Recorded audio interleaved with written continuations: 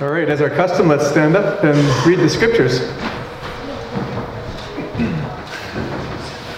So 1 Peter 5, verse 6. Therefore, humble yourselves under the mighty hand of God, that he may exalt you at the proper time, casting all your anxiety on him, because he cares for you. Be of sober spirit, be on alert. Your adversary, the devil, prowls around like a lion, like a roaring lion, seeking someone to devour. But resist him, firm in your faith, knowing that the same experiences of suffering are being accomplished by your brethren who are in the world. After you suffered for a little while, the God of all grace, who called you to his eternal glory in Christ, will himself perfect, confirm, strengthen, and establish you. To him be the dominion forever and ever. Amen. Through Silvanus, our faithful brother, for so I regard him, I have written to you briefly, exhorting and testifying that this is the true grace of God.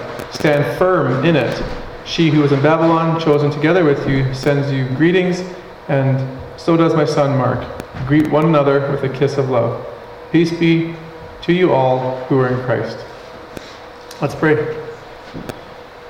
Lord, we come to you again in prayer, just like we did after communion, just to acknowledge that we are here to learn from you, to grow in relationship with you. We're not here just to listen to the scriptures. We're here to listen so that our minds are changed so that we'll apply them. We want to be people that are doers of the word and just not hearers of the word. And we want that not only to please you, but just to be a light to the community of Okotoks. I pray, Lord, that starting in 2019, that we may bridge the gap between some of the non-Christians in the community, and that they would come to Christ through our relationships and the things they see in our lives that they would want to have because of the grace you've done in us and given us. So we just look forward to our time and really pray that we be open to your Spirit and the truth contained in Scripture. In Christ's name, amen.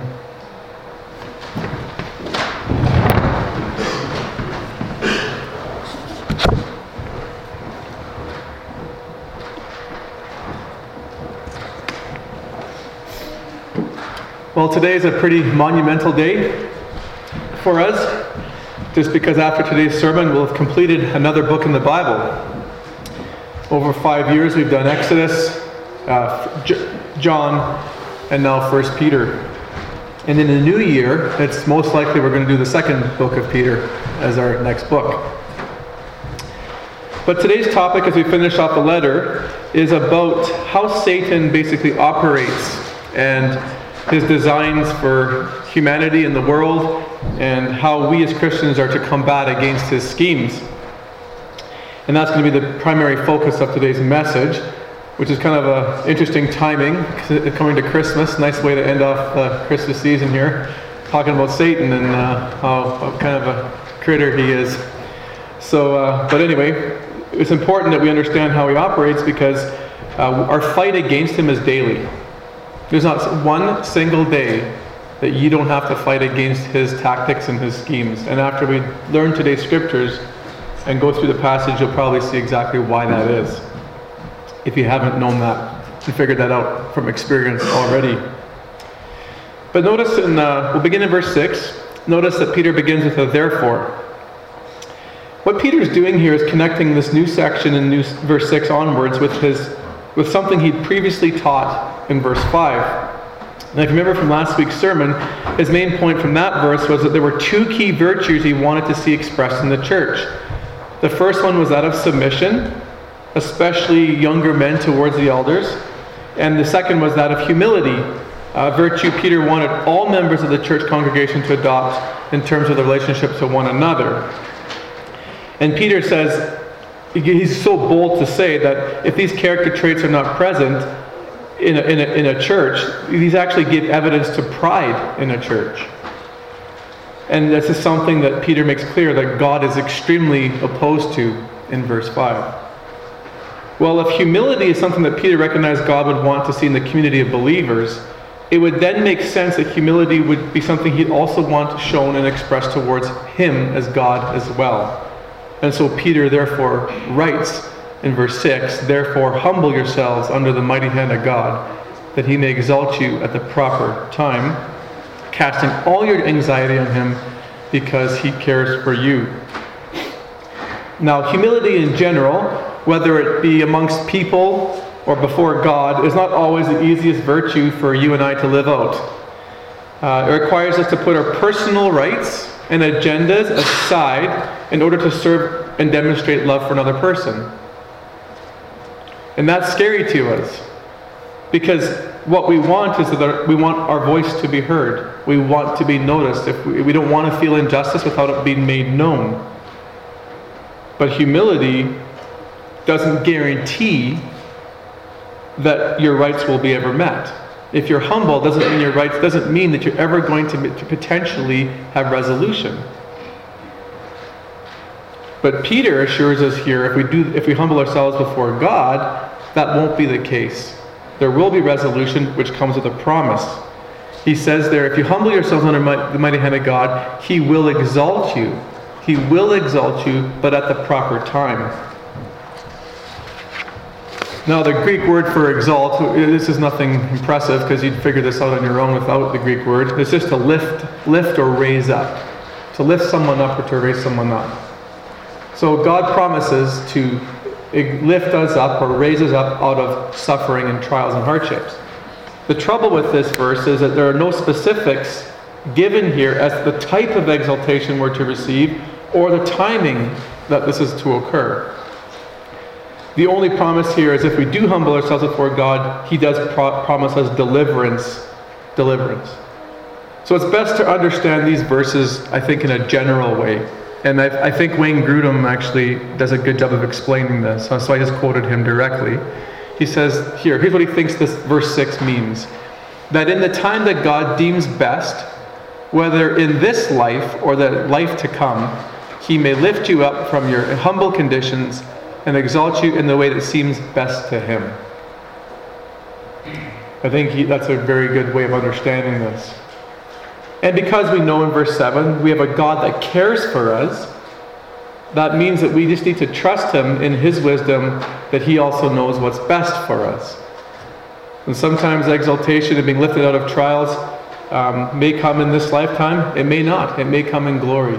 But we have to trust Him that He knows what's best for our character, for His kingdom, and how He wants to use us in that. Even if that means that we might have to face a personal disadvantage in this lifetime in order for something greater to happen for His kingdom's purposes. So as a Christian then, we have this powerful dichotomy going on. Because on one side we have this spiritual being, this loving Heavenly Father who cares for us, and who one day promises to exalt us in His timing. But on the other side, you have another spiritual being who seeks to tear you down and destroy you. And we're going to get in now to the meat and potatoes of the sermon in terms of the focus of today's message. And this is Satan's role in the believer's life. We'll pick this up in verse 8. He says, "Be of sober spirit, be on alert. Your adversary, the devil, prowls around like a roaring lion, seeking someone to devour."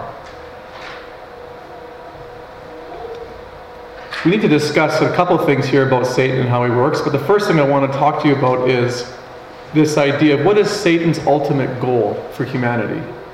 What's his number one agenda? Well, he uses the word, he prowls around. We know that lions and animals, when they prowl, or even a burglar, it's done sneakily. It's done like so that no one will take notice of you, right? But the key word here is he looks to devour somebody. How does he devour someone? What's the number one agenda? Well, the word for devour is to swallow up, or like gobble down, basically. Well, the way Satan does this is primarily in the spiritual realm. His ultimate goal is to bring spiritual death and destruction to every single person alive, including the Christian. His goal is to sever any existing or potential relationship a person may have with God. There are several passages I could have chosen to demonstrate this, but I chose just one. And we're going to pick this up in John chapter 8. And this is a debate between Jesus and the Pharisees about his identity as the Messiah and about whose truth is correct, his or the Pharisees. And this is what Jesus says in 8:44 about the Pharisees. He says, "You are of your father the devil, and you want to do the desires of your father. He was a murderer from the beginning and does not stand in the truth because there's no truth in him. What's interesting about this passage is that Satan, there's no record in the scriptures of Satan actually physically killing anybody. Can you think of a passage where Satan just takes someone's life on his terms? It doesn't exist. Yet Jesus calls him a murderer. So in what category could be a murderer then? Well, he says here in the context, because he does not stand in the truth. If he doesn't stand in the truth and all he does is tell lies, then if he gets you to believe the lies of the devil, like his lies, then he ultimately murders you because he takes your life spiritually. Because if you believe the lies of the devil, you won't be connected to God, and you'll never know him, and you will not have eternal life in the spiritual realm. So his goal ultimately is to bring spiritual death. And John 8:44 highlights this. But this becomes even more apparent in verse 51, because Jesus gets into a debate between the Pharisees about whose words are true, like theirs or his. And is Jesus telling lies, or is he not? And look at what Jesus says in 51. Truly, truly, I say to you, if anyone keeps my word, he will never see death. Well, this is, 7 verses after this conversation in the context of being a murderer. Well, what do you mean you'll never see death? Anybody in here, if you keep Jesus' word, are you not going to physically die? Of course not. You're all going to die physically, even if you keep his word. But he's saying you'll never see death. So Jesus understands this conversation to be in the spiritual realm. And that's very important to see that, because that's Satan's ultimate goal. He's a murderer, but he wants to kill you in the spiritual sense. And it might involve taking your life early, in a physical way, like setting the table for you to do that. But ultimately, it's because he wants your spiritual life to end and come to ruin. So we know his clear agenda. We know his purpose. He wants to separate you from God. So how does he go about doing it? Well, I want to first tell you how he doesn't do it, and what he doesn't do and what he can't do. Satan can't physically enter your mind so as to control your thought life. He can't get in your head internally and control your thought life. The only exception, and hear me clearly, the only exception is demon possession. If you mess around with witchcraft, you invite him into your life, once he indwells you because of your giving him permission to come in, now he can control your thought life. But I'm talking about the general Christian community, the general norm. He doesn't come into your mind and internally dwell there. He doesn't have the power to overtake it and control your thought life. If he had that kind of freedom to do it, imagine the chaos that would occur. If he fully had access to your mind in the way he would desire, how much chaos there would be in your own life, in the life of our church, and even in your family and the community. Now, why do I think it's important to say this? Because this is not a commonly shared belief amongst Christians. Many Christians out there, and they're legitimate Christians, but they believe, they have these kind of casting out ministries, and they believe that Satan controls your thoughts, and you have to cast him out in the name of Jesus. And you might think, well, maybe not, I don't know about that. But listen, Dan Jansen told me, and he gave me permission to tell the story. When he was in seminary, he was part of this ministry. And you know how strong Dan is in the Word of God and how much you respect him? He started laughing at himself about what it was like for him during his Bible years. This is going back 30 years ago, mind you. But he used to be part of these prayer groups. And before they'd start, all the guys would get around and they would basically say things like this. And I quote from Dan, "I rebuke you, Satan, in the name of Jesus. You have no place in here in this meeting." And they'd cast him out of the room. They do things like that. Do you remember the clip have you ever seen the movie War Room? War Room? It's a great movie. I love the movie. I think it's a fantastic movie. There's a scene in there where the woman, the main actor, actually casts out Satan out of the house because marriage isn't going well. And I actually have the clip for you, and hopefully this will play. I would normally get Kevin to do this for me, but I just thought of this at 9 o'clock this morning, and so I didn't have time to edit it. But this is exactly the kind of thing we're talking about.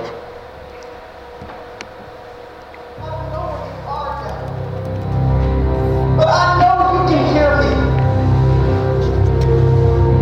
You have played with my mind and had your way long enough. No more. You are done.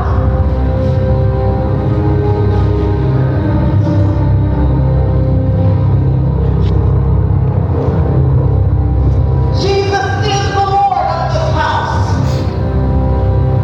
And that means there's no place for you here anymore. So take your lies, your schemes, and your accusations and get out in Jesus' name.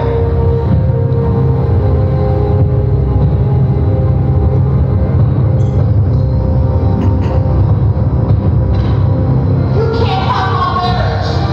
You can't have my daughter. And you sure can't have my man. This house is under new management. And that means you are out.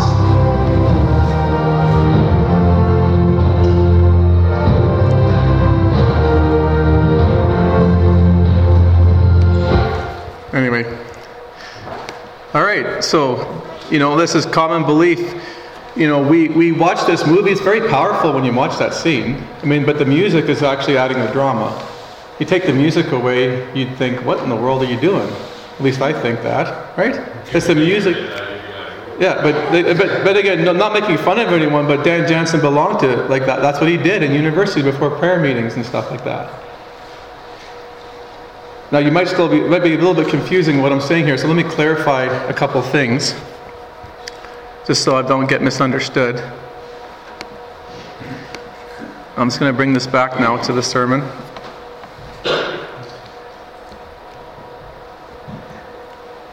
All right. But what we're saying here is that he doesn't have the power to enter into your mind or come into your house and control everything that's going on there. He does have power and he does have influence, and we're going to discuss how he does that, but not in these ways. Not in these ways. The key in her first comment when she goes, "Devil, I don't know if you can hear me, but..." Okay, so what if he's not, so he's not omnipresent, right? So he probably wasn't there. If that was a real story, he probably isn't in her house.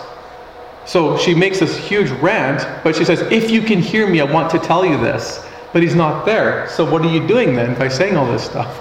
Right? But again, the music and the emotions of it all play onto it. The devil is affecting her marriage, is affecting their family's life, but in a different way than she thinks. And we're going to discuss those things. But two important texts in the Bible demonstrate this. Really important texts where the devil had major influence in someone's life. And the first one is in Job. Remember in Job, devil comes to Satan, or devil comes to God, and he says, basically he wants to get a hold of Job's life, because he's prowling around and looking for someone to devour, and he comes and he says, "God, I want Job." And God says, "Okay, you can have him." What does Satan do next? You can go look at this later on in chapter 2. He does not enter Job's mind and start controlling his behaviors.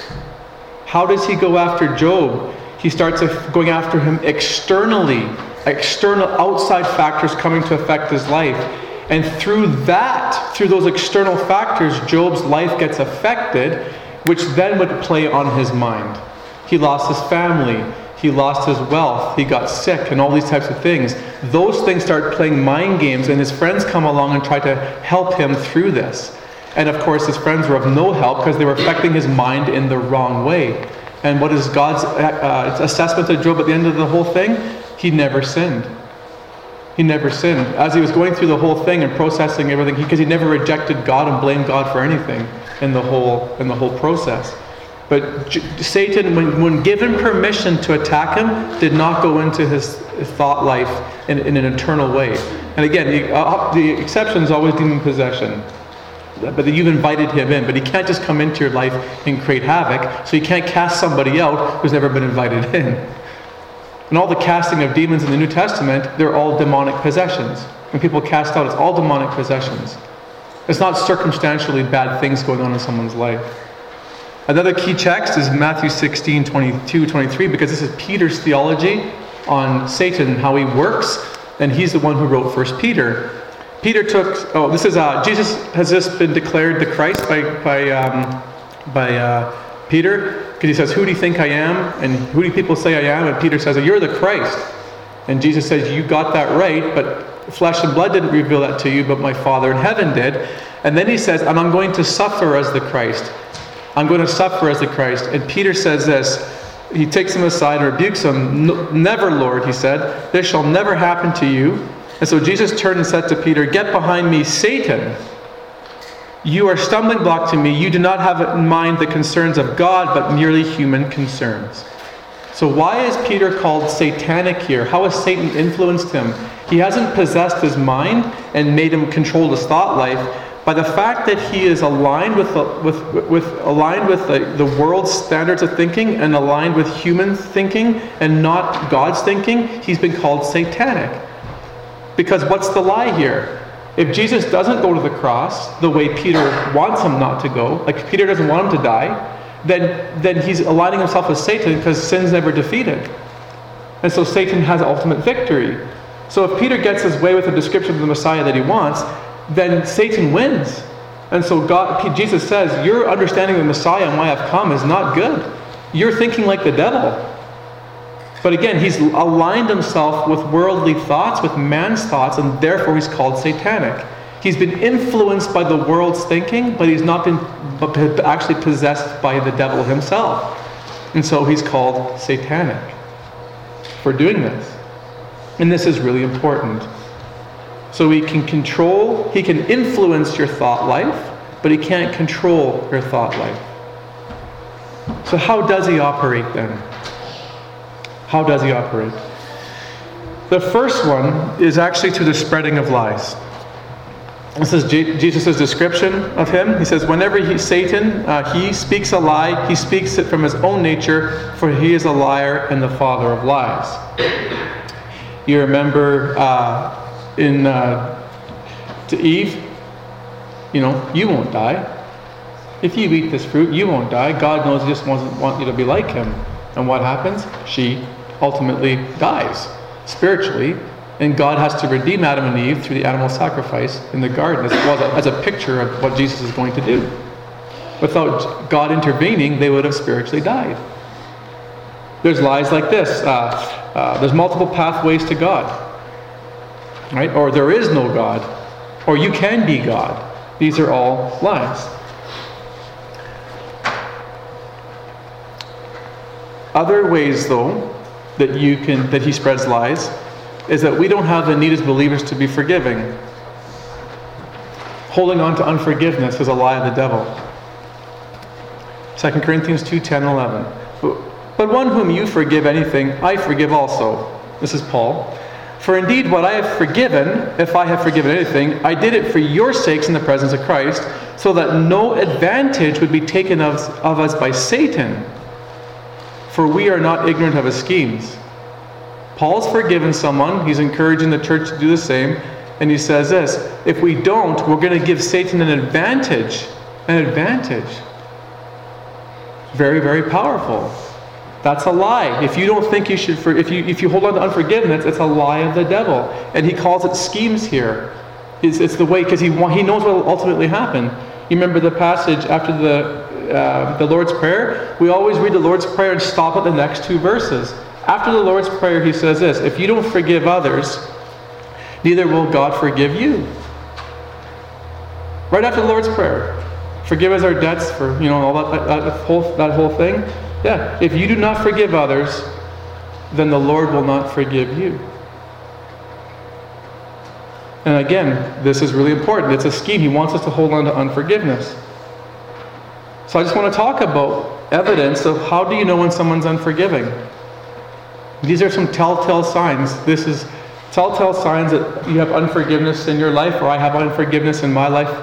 And this is really important for us to do a self-assessment of unforgiveness. When you're unforgiving, you're often highly judgmental.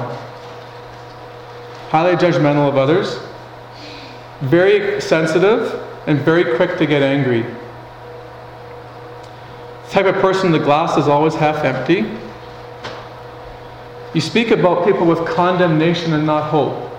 So you often label people like they're always this or you're always that, as opposed to that person could be like this and there could be change for that person. Another one is you always bring up the past. So when forgiveness, like, so you get in an argument and you bring up everything in the past that happened before. See about Jesus with us, when he the forgiveness he received, he deals with us at the initial stages of what we needed forgiveness for. But when we sin now, he doesn't go all the way back to before the cross to help to bring up the past with us. He only deals with the sin that we've done now. He doesn't heap condemnation on us and bring up the past. So again, these are good checkpoints. We can often be highly judgmental, extremely sensitive, quick to anger, glass always half empty. We speak about people with condemnation. We don't talk about them as being hopeful in God's eyes when we bring up the past. These are all signs of unforgiveness. And if that's in our lives, that's the devil has got a hold of us, and he's trying to destroy us in the spiritual life. Another one, I'll go back to here actually. Unresolved anger, Ephesians 4:26.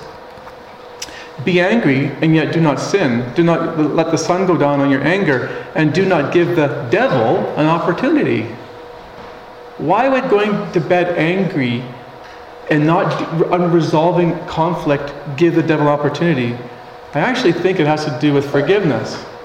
Because if you're angry and you've been hurt and there's been no resolution, you bring that to bed, and so when you wake up in the morning, it's still there and it's festering and it's bitter. And so over time, it creates unforgiveness if it's not dealt with. Because as soon as you resolve anger and you have even if the conflict in the time might be not pleasurable and kind of ugly, at least when it's all said and done, you can move forward. But going to bed angry gives the devil an opportunity, and I think it's because it leads to unforgiveness. Another one, withholding of sex in marriage. 1 Corinthians 7:5. Stop depriving one another, except by agreement for a time, so that you may devote yourself to prayer and come together again, so that Satan will not tempt you because of your lack of self-control. There's lots to say on that, but I'll just leave it at that. I mean, that's pretty self-explanatory. And if you want to know more, I talked about it in my sermon series on marriage and divorce, and I went more detail in 1 Corinthians 7. But these passages are powerful because it says that all of them, don't let Satan take advantage of you. Don't let Satan give you an opportunity. Don't let him tempt you. All these things. Satan is influencing you. If you adopt these beliefs, I need to keep on hold of my anger to make people pay, or I shouldn't forgive them because they don't deserve it, or I don't want to be with my partner, for whatever reasons. These kind of things are breeding grounds that Satan loves, and he's applauding us as believers when we adopt these things. Another category of his lies, or his weapons against us outside of spreading lies, is persecution. Persecution. In this context, these believers weren't physically getting persecuted, like in terms of being martyred. They weren't being martyred. But they were being verbally abused, they were being threatened, they were being intimidated, and so on and so forth, and reviled and slandered. And these kind of things can wear a person down, right? But at the extreme end is the physical violence and the physical persecution. And just in the category of being threatened and intimidated, because that's what I like about threatened and intimidated, which is what these believers in 1 Peter are. Peter knows all firsthand how powerful those threats and intimidations can be for denying Jesus Christ. Remember his own life?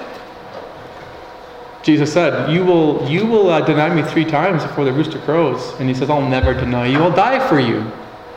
And you know the rest of the story. What happened? His life was never threatened.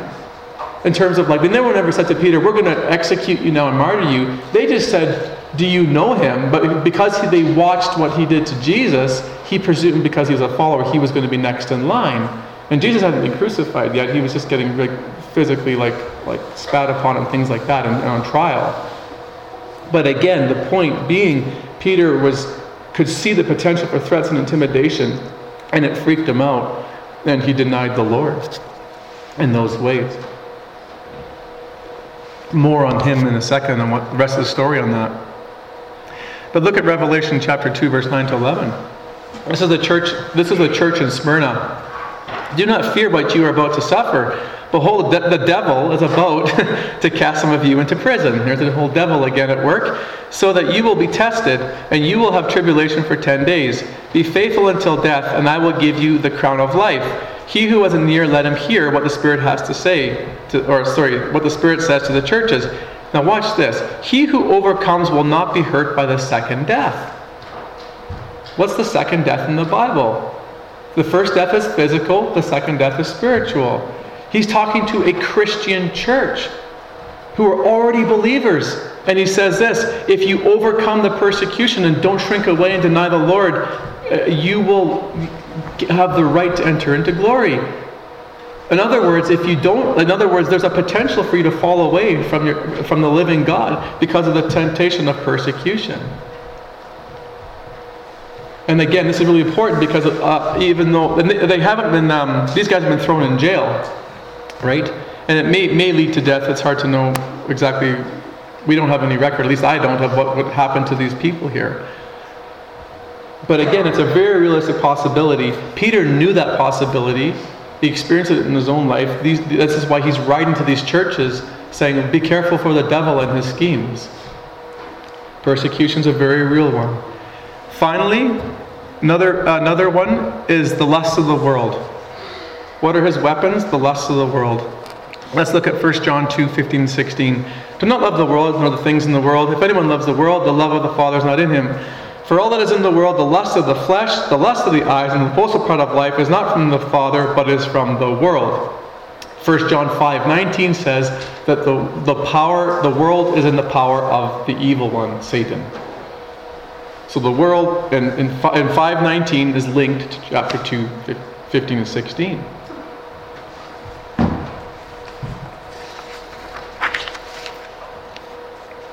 So how does he do this?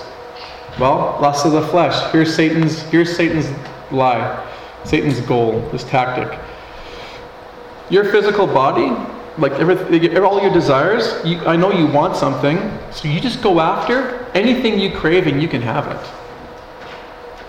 There's no limits to what your flesh wants, and you can have it. Sex, you can have it. Money, you can strive after it. Food, go for it. There's no limits. You can eat, drink, have sex. If you want an escape from life, go and take drugs. Man, you deserve it. To get some stress off. Go for it. Anything you want, you can have. How about the eyes? Lust of the eyes. Anything you see and want, you can have it. There's no limits. Right? And everywhere you go, you know this, especially Christmas time, you're going to the stores, everything you see that you want, basically Satan makes you think you're missing out. You're missing out big time. Man, life could be so much better if you just had these things. You need these things to be happy. And so you deserve it, so you go after it. How about pride? The pride of life. The lie is this: I'm the stuff. I'm the big kahuna. It's all about me. How people view me. What people think of me. It's all about my rights and what I get and the justice that I see in my life and so on and so forth. It's all about pride. It's all about me. I'm the goods. You know what's very interesting about these three areas? It's a really fascinating study. Do you know that these same three temptations that John here is writing about were the same temptations that the devil went after Jesus with in the 40 days in the wilderness? Okay, let's think this through now. Lust of the flesh. Jesus, you're hungry, aren't you? Super hungry. It's been a long time, hasn't it? It's been a very long time. Turn these stones into bread. You can eat whatever you can eat. Lust of the flesh. How about lust of the eyes? Satan took him to a high mountain to show him all the kingdoms in the world. Let him see everything. He says, if you worship and bow down to me, I will give you everything here. And pride. He took him to the top of the temple. He says, if you're really the Son of God, throw yourself off of here. Prove it. Show me. Show me you're the stuff. Show me you're the big kahuna. Right? Same temptations with Jesus. If Satan goes after Jesus, the Son of God, that he spent time in heaven with before the fall, like with Adam and Eve, if he spent time with him in heaven, and he came after him while he was on earth, why would you and I be any different in how we go after us? The same 3 temptations you and I face every day, same temptations he went after Jesus Christ. Very, very interesting passage. So Satan has a large arsenal of tactics to separate us from God. He's clever. He's been watching us for thousands of years. He knows the things we struggle with, how to heighten the faculties of our sinful desires to get us to abandon God and His ways. The battle is all for our mind and the way we think. He wants to influence us in these ways, not control us, get in our head and control us. He sets up the world to influence us and makes us want to adopt His way of life. So since the battle with Satan is the battle over the mind, it's not a coincidence then that Peter's instruction for us has to do with how we use our minds in response to him. Look at verse 8. He gives us a first command is to be sober in spirit and be on alert. What's that have to do with? Our mind. Our mind. We've already seen what it means to be sober in spirit. It's occurred twice in this book already. So let me just remind you. It's the Greek word to be vigilant. To be vigilant. Or not intoxicated. Now, in the context here, the word vigilance means to be careful and cautious and on guard. So, and being alert is, of course, being like having your ears up and ready for anything that could come your way. So the idea here is you're to be attentive, but not in a frenzy and panicked, right? So the idea with being sober in spirit and alert is that our minds are to be under control, or in control. So how would this apply to us? Well, the first one I think would be this. Like, it's important that you and I take a personal inventory of the areas we can easily succumb to. What areas of weakness do you find in your lives that you're constantly battling and struggling with?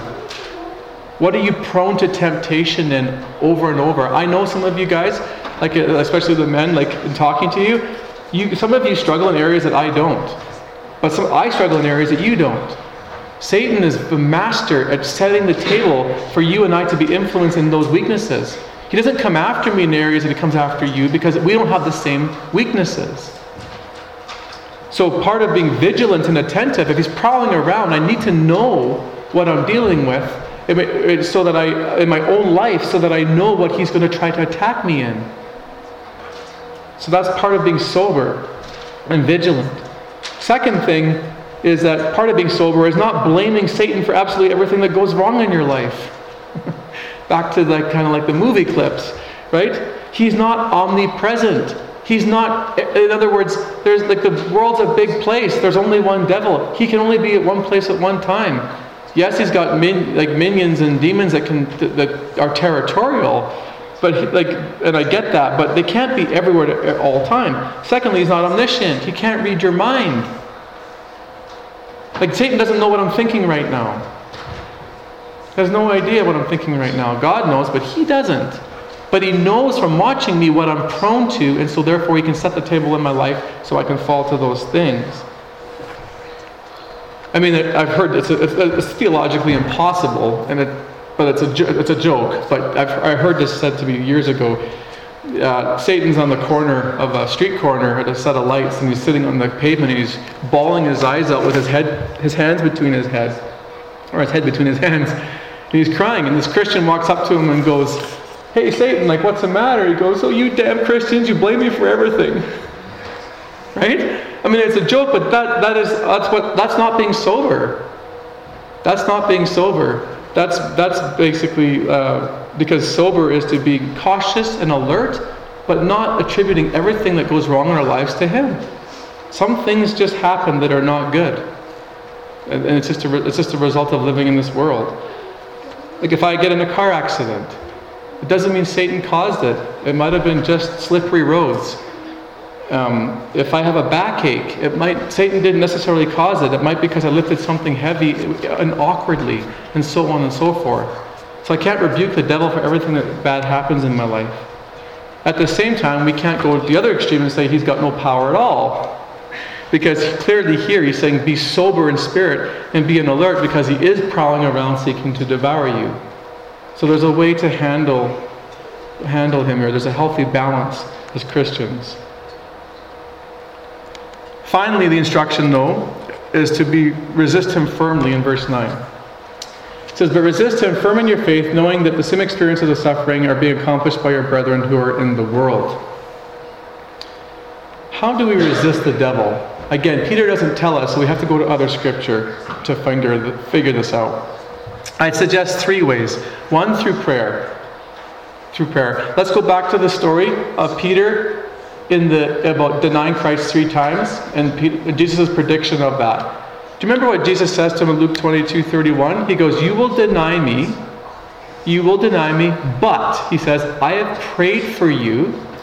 I have prayed for you. Oh yeah, he says Satan has asked if he could sift you out like wheat. He's asked for permission to sift you out like wheat, but I have prayed for you that your faith may not fail. Prayer was Jesus' key for Peter to rebound after that denial. So we can pray, and that's a way of resisting him firm in our faith. Second one, the community of believers. That's this church on a Sunday morning. This is kind of similar to Roger's sermon on the Sabbath. You could listen to that. What's the purpose of community of believers? Why is it important? Well, again, it's really important because if it's a battle for the mind, where do you get the truth of God proclaimed the most consistently and strongly? In the house of God. In the house of God. Hebrews 10:24. We have to stimulate one another to love and good deeds. Now think about this. That's the purpose of assembling together, by the way. If Satan is called the accuser of the brethren, which is what he is in the Bible, he's the accuser of the brethren. If that's what he is, when you're out in the world, you're going to continue to hear those messages. When you come into the church, I never accuse you of or condemn you of these things in your lives that you believe are lies. I proclaim truth, and the truth just sort of falls where it may. But you don't get accused of anything in here. There's words of there might be convictions, but that's not the same as accusations. And most of the time, though, it's a word of encouragement.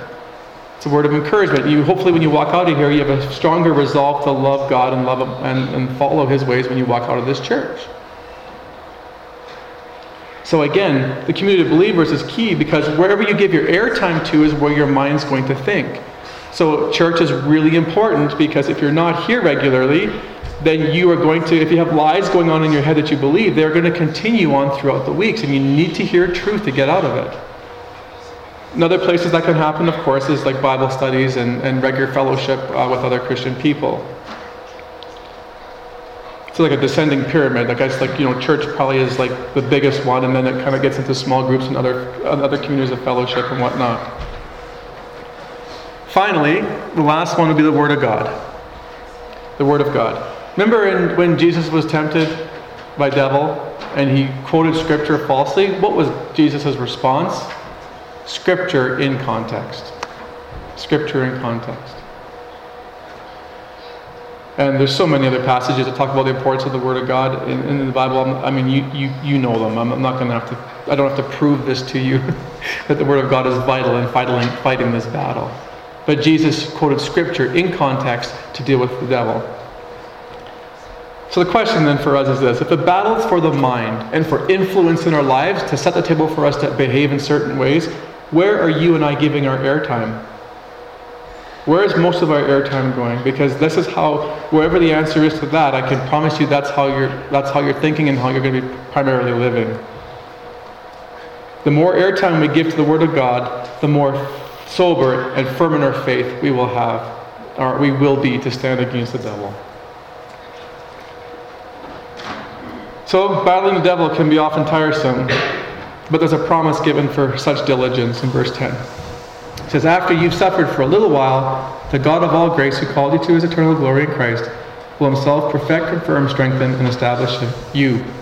To him be dominion forever and ever. Amen. Again, this verse is kind of ambiguous a little bit, like verse 6, because there's no specifics given as to the time when God will confirm and perfect and establish us. But I would suggest that probably what he has in mind here is heaven. Probably based on the verses, he's probably thinking, because definitely in heaven, when we go to eternity, this suffering, which seems like an eternity for us at times, is actually only for a little while in God's economy, right? Eternity versus 70, 80, 90 years of life, it's just a little while in God's thinking. But again, I think the key to this verse really is, this is what Peter's really saying. That any loss that we suffer in this lifetime for the sake of Christ will be made right. Any loss that we suffer for following Jesus Christ and the hardships we go, the battle against the devil, all of that will be made right. And we can trust in that and trust in him. I have completed my notes, but I did have one last thing I wanted to tell you, which I think is very important.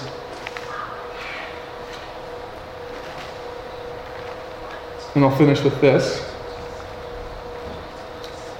I'm going to read from you how to use the Word of God in a fight against the devil in a practical way. I'm going to show you how to do this to gain victory over him. I'm going to read to you from 2 Corinthians 10:3. For though we walk in the flesh, we do not war according to the flesh. For the weapons of our warfare are not of the flesh, but divinely powerful for the destruction of fortresses. We are destroying speculations and every lofty thing raised up against the knowledge of God, and we're taking every thought captive to the obedience of Christ, and we are ready to punish all disobedience whenever your obedience is complete. In this verse, there's a 3-step process to defeating the devil with the Word of God. Number 1, we are reminded in verses 3 and 4 that we are in a spiritual warfare.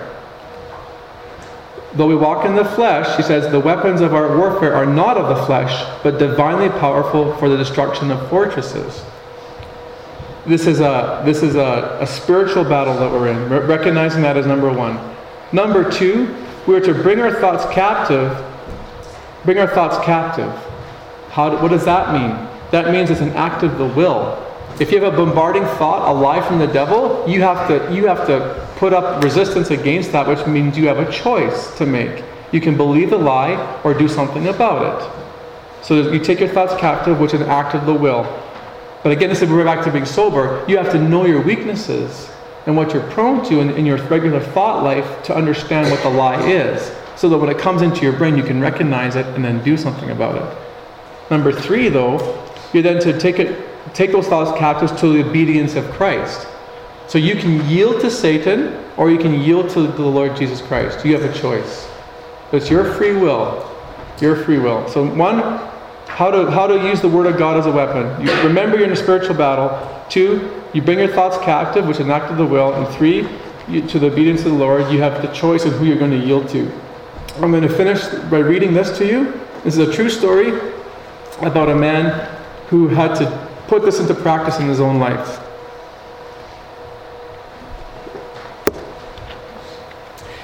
An apprehensive clergyman came for therapy. He was hearing voices. He wasn't sure as to whether they were actual voices or clear and commanding thoughts, hallucinations, or obsessions. He saw nothing associated with the voices, but he couldn't get rid of the bombarding commands. He was terrified. The bombarding command was curse the spirit, repeated over and over again in his mind. Remember, he's a pastor leading a church, and the commanding voice is curse the spirit. Nice repeated thought. Here's how he put the 3 principles that I just spoke about into practice. I gave him this verse, which expressed the exact opposite of his thought and action. Bless the Lord, O my soul, and forget not all his benefits. So curse the spirit, bless the Lord. Opposition, right? Bless the Lord, O my soul, forget not all his benefits. He was immediately to repeat this Bible verse every time the unwanted command entered his mind. I assured him that if he did it faithfully, he would soon detect the strange feeling he would experience just before the unwanted thought bombarded him. His sensitivity to the preceding experience would be increased. He could then repeat that verse and others like it before the unwanted command entered his mind. The total response pattern of his brain would enhance his heartfelt praise and the spirit of worship of his God. It would place him within God's army in the spiritual warfare. I asked him to review the entire 103rd Psalm where these verses are found. This would increase his sensitivity to God's many blessings.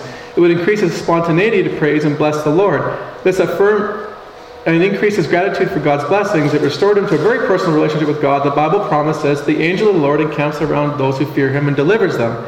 In a matter of hours, the bombarding ceased. His anxiety disappeared. His countenance brightened.